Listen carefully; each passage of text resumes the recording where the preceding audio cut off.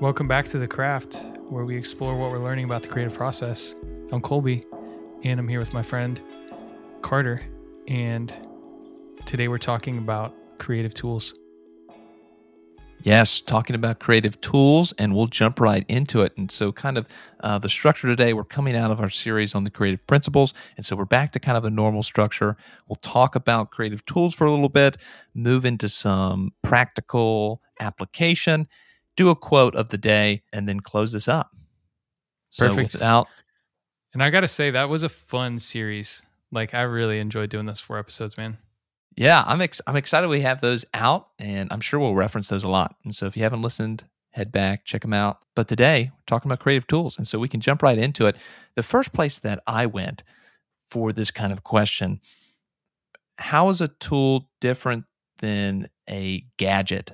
This was the original dichotomy that I was thinking, because good workman doesn't blame his tools. Like, we've heard that before, but at the same time, it's like if you've ever tried to get a screw out without a screwdriver and you're trying to use a penny or something, it's really hard to do things without the right tools. And so there's kind of two tensions there. Okay, you can't blame your tools, but at the same time, you kind of need the right tools. And so that kind of got me thinking about the difference between having a tool that you wield, that you use, that you're the agent behind it, and the tool's kind of neutral. So if you're using like a screwdriver or something, it depends how you use it. It's pretty neutral. Whereas a gadget to me is like trying to get a shortcut to something.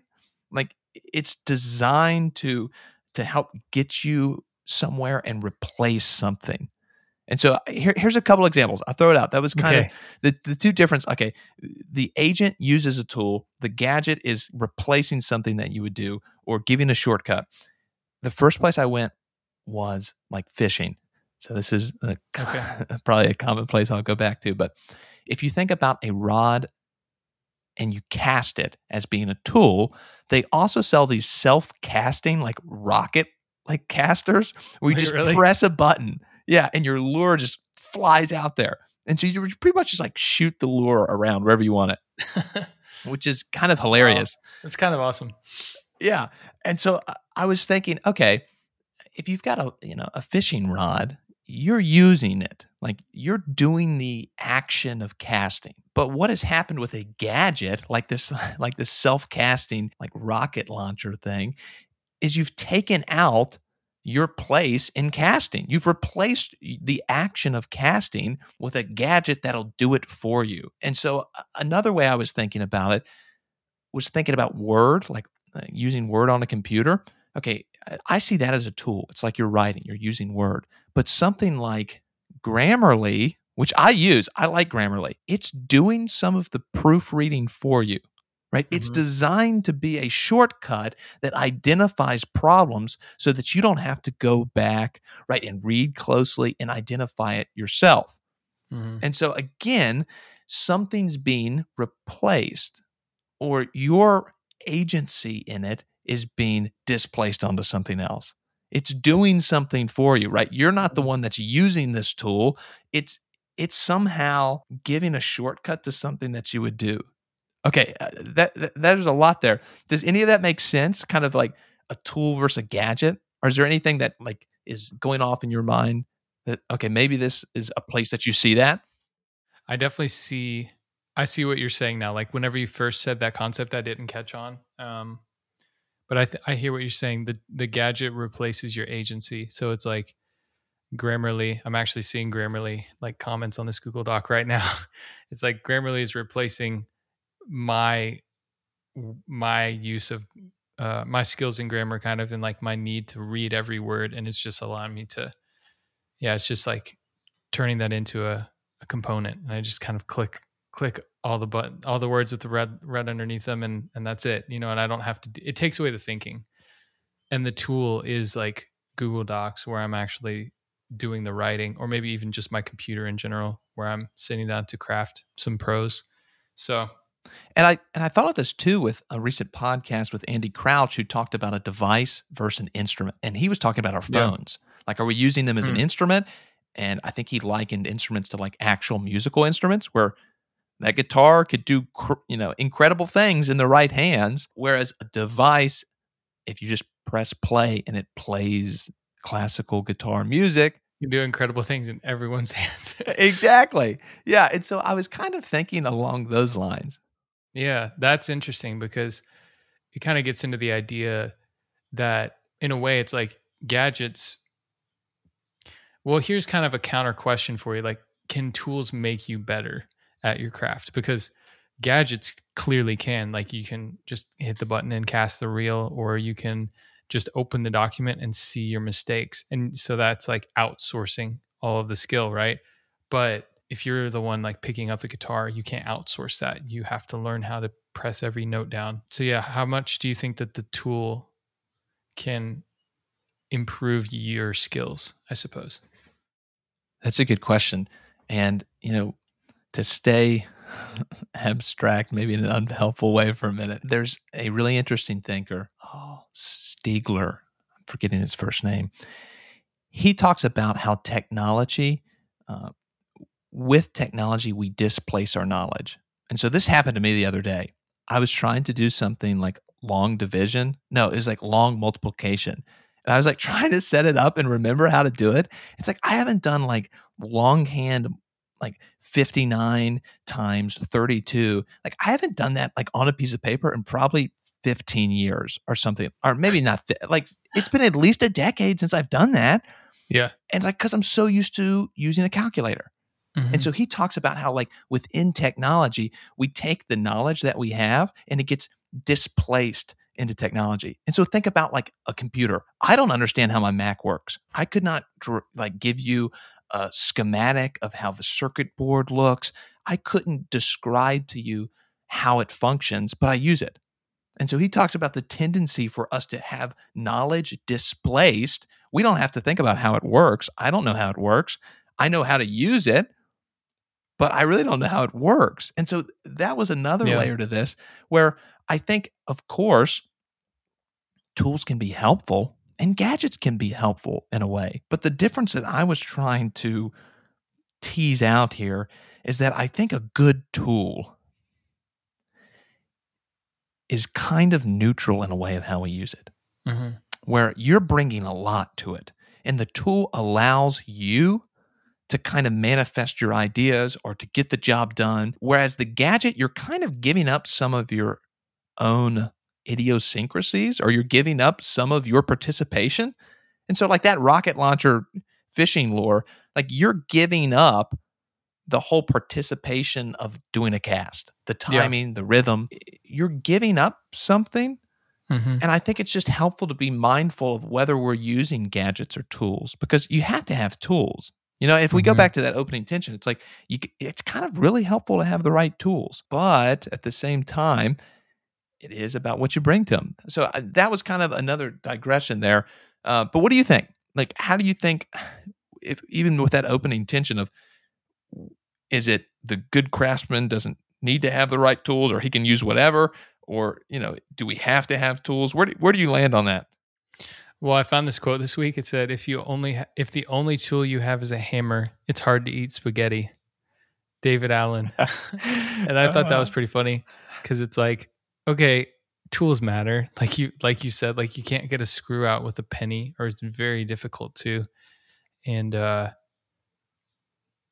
so there's this aspect that I think there's even that quote from, I think it's Abe Lincoln that like, if you ask me to cut down a tree, I'm going to spend the first 75% of the time just sharpening the axe. Why? Because it's a force multiplier. It's a lever. It can do much more than your arm could do, or your hands could do by themselves. And so I think like without a certain tool, you can't even do the craft that you're trying to do. And so that's like the minimum. Like the minimum requirement for cutting down a tree is to have something sharp, like an axe or a saw.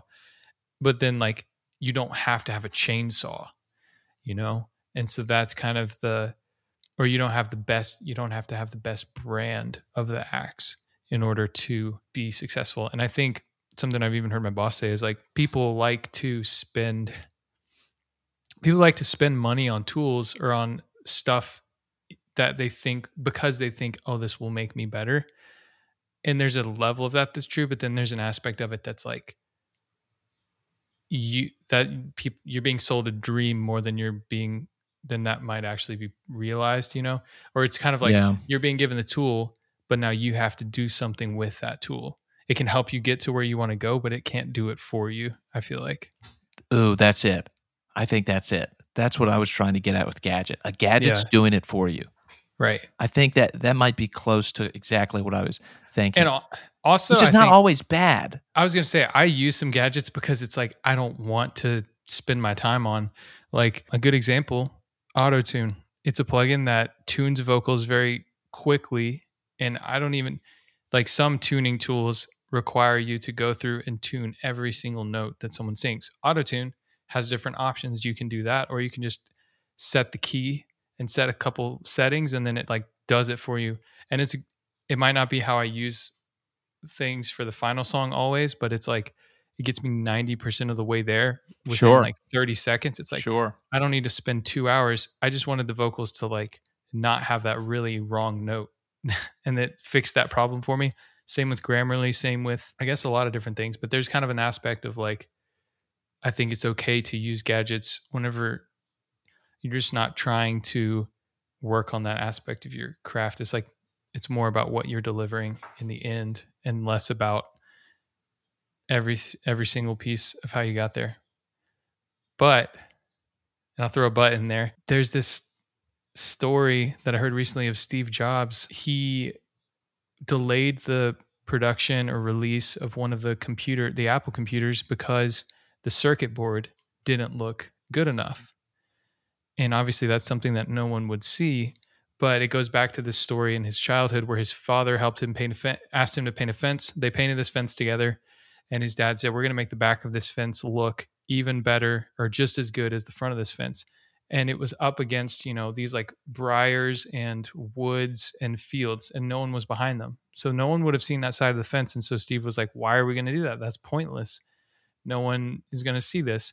And his father said, but you're going to know about it, and you're the one who made it. And so do things, even the parts of your craft that are not visible to other people, with the same excellence. And so apparently there's even a MacBook where all the team that made it stenciled in their name onto the back of the inside cover behind the screen where no one was ever going to see it. But it was like this extra touch that they put inside the Mac just because of that craftsmanship. And so he also came back later and said real artists ship, which is kind of the inverse of that, like delaying a product because you have to deliver something.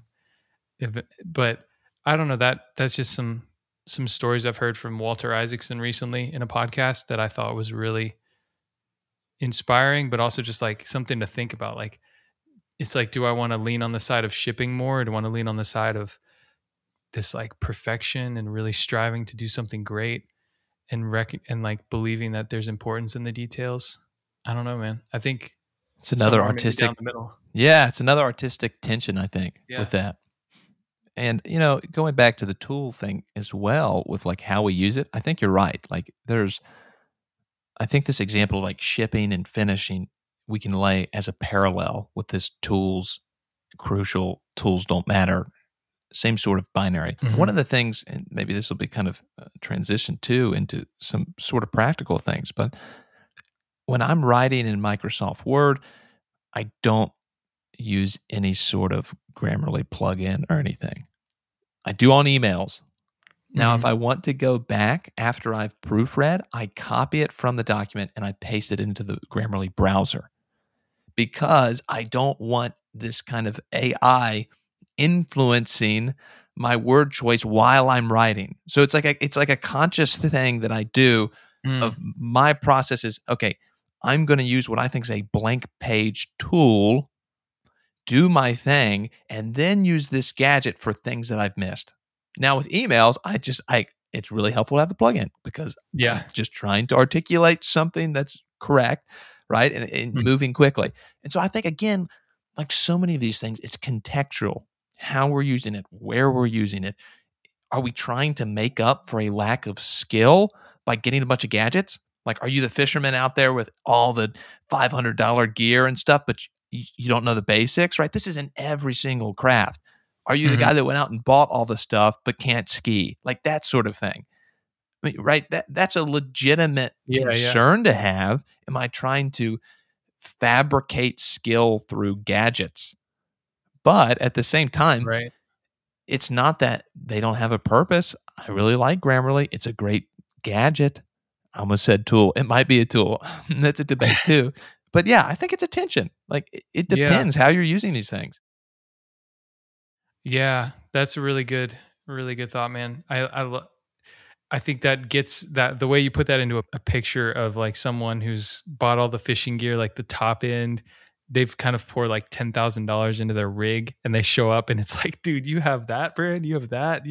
Oh my gosh, that thing is like $6,000. Like, you see that person and it's like, okay, well, let's see what they've got. And then you're like, oh, they're brand new. Yeah, But then because that type of like, hyperbole, I guess, is in my head, I'm like, buying tools can sometimes make me feel like, oh, am I becoming that or am I being that? And I can just overthink it. Like it doesn't matter if you sure, buy a ton of sure. tools or you buy no tools. Like it just kind of comes down to working and getting better and like failure, honestly, like practicing and Yeah. failing and practicing and failing. And it depends too. It's like Yeah. a world class artist, classical guitarist is going to have a better guitar than I do. He Yeah. should, because that tool brings something to what he can do, Hmm. right? The tool is, he's the agent, right? He's the one that's sounding these chords and sounding these notes. And so in that way, the tool is like a supplement almost, or I don't know, because there is the situation where someone's at the top of the craft and they've got the best tools and those things are a perfect match, right? Right. And again, that comes back to like how we're using them, in that kind of sense. Yeah, I don't know. That seems like it's kind of right. Yeah. I like that. So definitely curious. I think I know the answer to one. I think I know one of the answers you're going to give, but what are your favorite tools for writing? What was your guess for one? Scrivener for sure. Winner. That was the first one I wrote down. Perfect. Yeah, that's one I really like. Check it out if you haven't checked out Scrivener. Can you give me context? Because I don't like, I vaguely know what it is, but not Sure. everyone might know what that is. Yeah, just quick summary. Scrivener is really simple. I think its motto is like, see the forest, don't get caught up in the trees, or something like that. They've got a nice little idea. And basically, it's an application that allows you to visualize your paper by breaking it up into different sections. And so it's got like a sidebar on the side, and you can, write in a sidebar, make another column, move those columns around, move the paragraphs around. You can see them all on the screen set up. You can write little descriptions about what that paragraph's doing. I've used it for, revision. I think is really helpful because you take every paragraph, you make it its own little section. You talk about Hmm. what's going on in that paragraph. There's all sorts of different formats, from screenplays to essays and articles that you can use. And it's just a really helpful way when you're working on big projects. You can put articles in there, you can put notes in there, you can basically compile all your information on one big document. And then it's really intuitive how to move that information around, how to move your writing around, how to organize notes and move things. It's just a really cool tool. And then after I kind of use it in this generative, creative way, I'll then transfer everything to Word, and that's when I'll like do Oh. citations right and start really polishing it. And so I don't really polish things on Scrivener, but it's really helpful for like big picture, at our revision episode, global concerns. So it's really So, cool. so is it like a really tiny font when you're zoomed out and you're seeing like, you're seeing on one screen the whole paper or every page basically, or? So it'll break it up into like little squares for you, Okay. which give you, if you put like a little synopsis of what's Hmm. going on in that text or that document, you'll see all those little squares with the Okay. title of that document and whatever kind of notes that you have on it. And so it Okay. looks like a grid. It's really cool. Yeah, check Cool. it on. Yeah, I'll have to There's like a check out some screenshots or something. yeah, there's a cool. I think that they used to have a 14-day trial, and it wasn't 14 days. It was 14 days that you used it, which is kind of the nice thing. So Oh, cool. yeah, it was a I like nice. that. But yeah, definitely check out Scrivener if you do any sort of writing. Really helpful. Sweet. Any others you wrote down? How about you? You got one? Yeah, Fourth here. dude, I kind of bounced around with ideas. I mean, really looking back at the last few years, like what's been the most consistent? It's kind of like, I guess everything kind of comes back to Ableton for music. That's my digital audio workstation or DAW that I use. And so that's where I come up with new ideas, make entire songs, record vocals, do the mixing, do mastering, like all the stages of making a song, putting it together, coming up with chord progressions and drum beats and like with samples of drum sounds, stuff like that. All of that whole process just goes through Ableton. And it's I think it's like based in Europe where it's made. I'm not really sure, but it's I would say originally it was like more of like a tool for like live performances and stuff, like DJs and people with timing music with light shows and stuff like that. But over time, it's been used more by a lot of producers and like you've probably everyone's heard of GarageBand, Logic, Pro Tools. Those are kind of the more like famous DAWs. Ableton is very popular, but it's a little bit more like popular in electronic music, I feel like. And then more recently, it's been getting more popular widely, but it's not like a niche tool at all, but it's been really a good tool for me to learn. And I've messed around with Pro Tools some in college, and I've used other DAWs, but I really do like Ableton.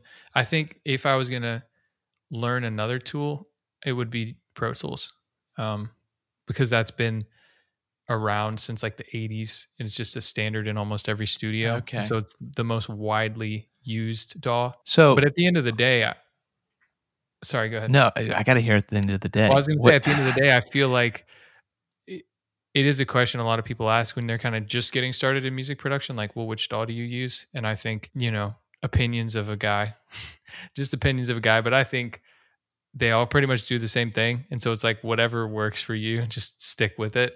So sure, part of me wants to learn Pro Tools for the reason I just said, but it's like, I can record, I can make music in this, I can export it.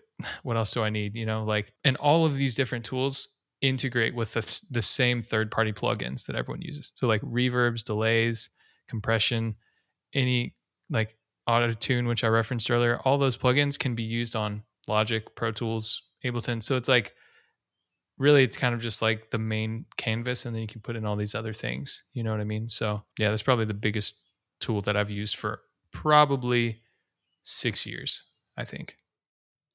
That's great. And so one of the questions that I kind of had, this kind of goes back to our conversation. Maybe you could sketch out. I know GarageBand is like the entry point, like comes on every Mac, that sort of thing. Mm-hmm. Maybe talk about, okay, what would be the difference in like you trying to create something in GarageBand versus Ableton? Like, what are those, I don't know, attributes of this tool that's like you really like or that you can leverage? Does that question make sense? Mm-hmm. Like if you were to like, okay, why wouldn't I just use GarageBand? Yeah, well, I think it's a good question, right? Yeah. I'm sure there's limitations. I would just like maybe kind of tease that out for a second.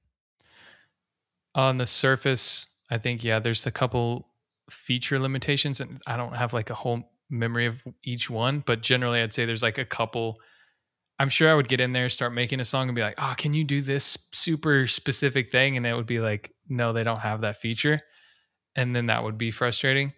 But generally speaking, I think I could use, like, one thing is, I'm going to say this and maybe GarageBand has it and I just don't know, but Ableton like snaps everything to a grid. And so like, people talk about like being on grid in music, which is, or quantized, which is just when you let the computer take the notes. If you just played it on a keyboard, let's say, and there's like tiny mistakes, you can quantize it to a certain tempo, I suppose. And like, it'll basically perfect it. That's like mathematically. crazy. You know what I mean? It'll basically, like, if I played da da da da and there was like the timing was off on da da da da, then it would just like straighten it out and fix it. Seriously? But whenever that's not an Ableton specific feature, but I'm just saying, like, that shows you how little like I know what goes on under the hood.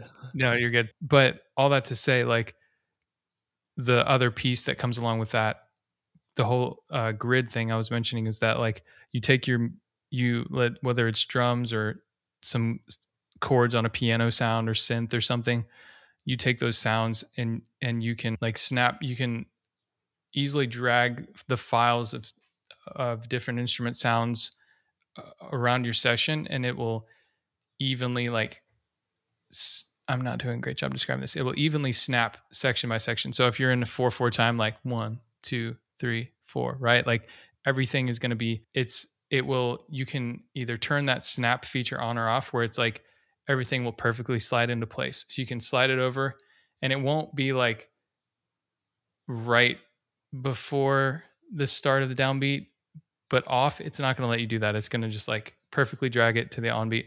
The problem of that, of course, is you sometimes have to go in and humanize your music by like putting things off of that grid and making it feel more or natural. And a lot of people do that. But I just butchered that description. If any like producers listening, they're like, that's very poor description of that. But essentially just the ability to like the organization of the tool, the ability to the flow of your song and snapping everything to the grid easily.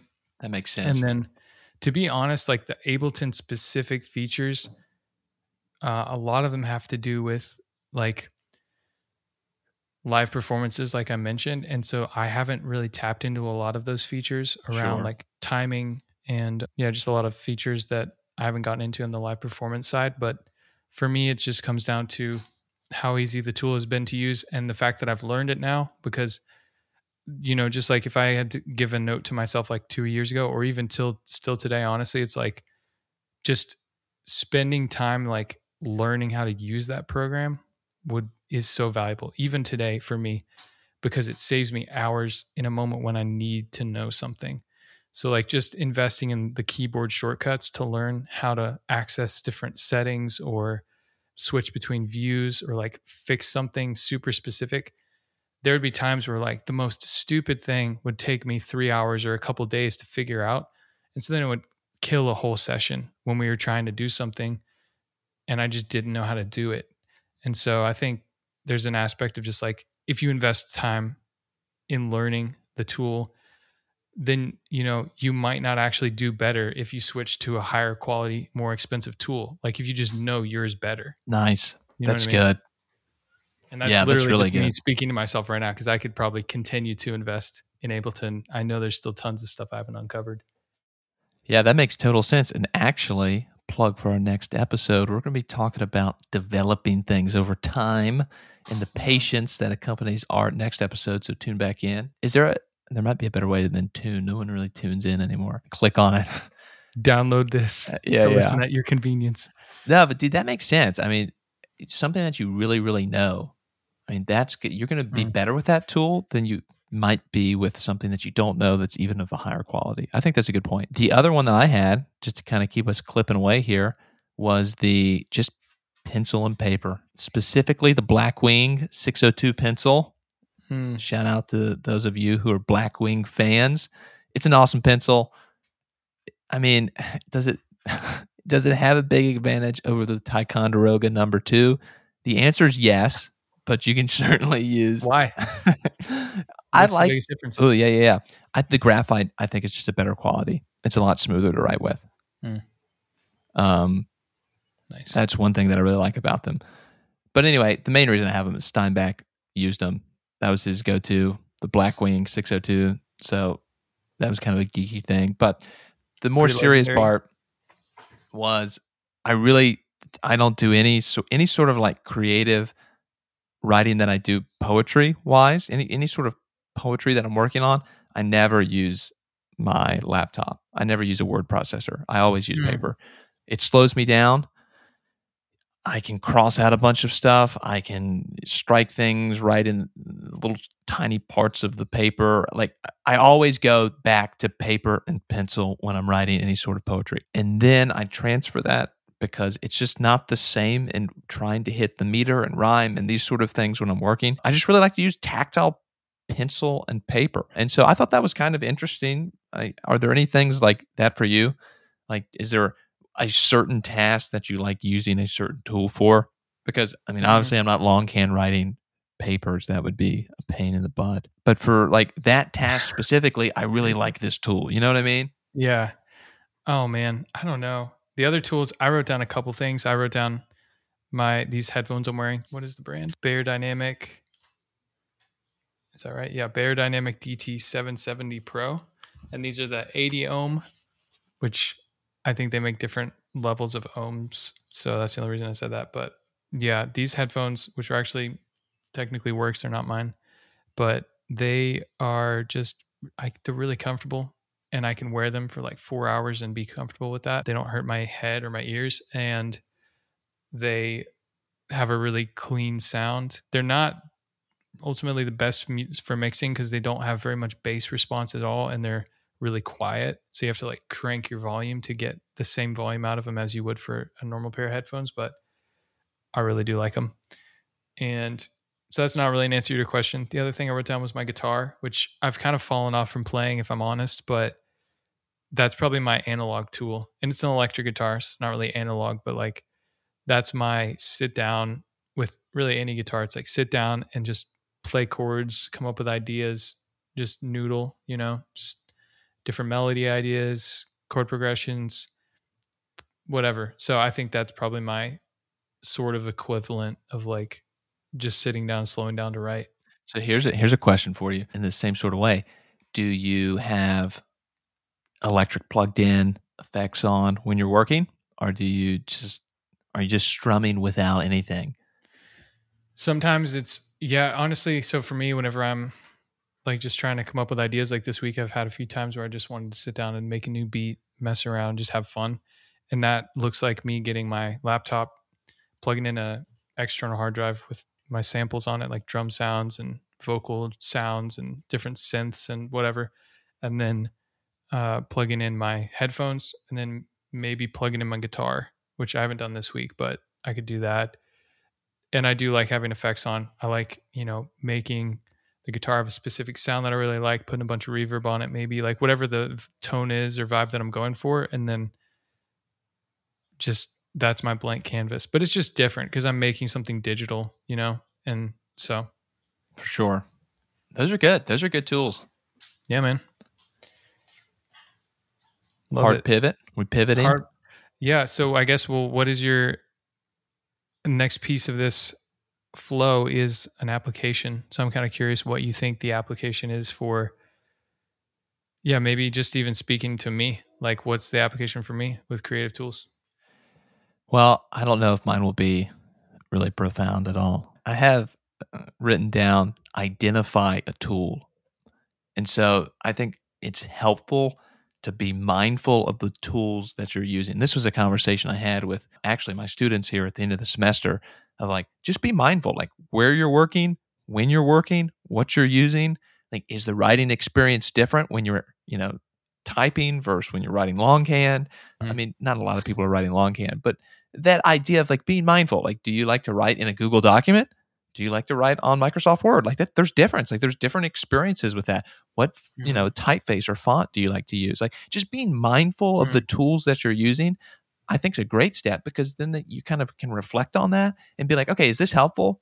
Like, is this conducive to what I'm trying to do? I think I've heard writers say like sometimes when they're stuck or something, they'll put like a super goofy font on and then type with that. That's awesome. I don't think I've tried that, but like things like that, like just try to be mindful and like identify what tools that you're using. And in kind of a different way, like, are you using any gadgets? Or as Crouch would say, devices, like how do you use those? So that's what I had, just kind of being cognizant, try to identify a tool or one or two that you're using and maybe reflect on that. I like that. I think another application that has been spinning in my head from a friend recently mentioning this to me when I was telling him I wasn't inspired. He said, something that could be really useful whenever you're feeling that way is to limit your tools. And so for him, that meant reducing down to what's it called?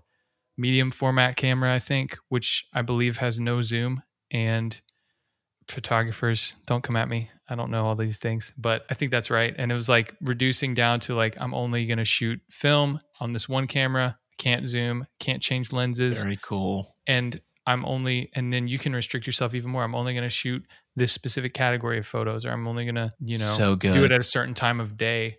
And like setting those limits, then a lot, like for me, a production idea could be only make a song with my voice, or only make a song with just guitar, like no drums, or like, just like limiting the number of effects that I'm allowed to use or the number of channels in Ableton. Like I can only use 10 channels. How can I make those 10 channels make something really great? So I think that is something that I might revisit, just to rekindle some inspiration sometime soon. Dude, that's great. I really like that.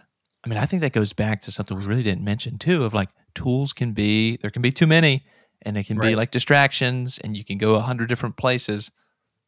And that a lot of people producers, audio engineers that I respect have really taught me from a distance that like you don't necessarily need a new EQ plugin. Like you might get a different tone out of another one.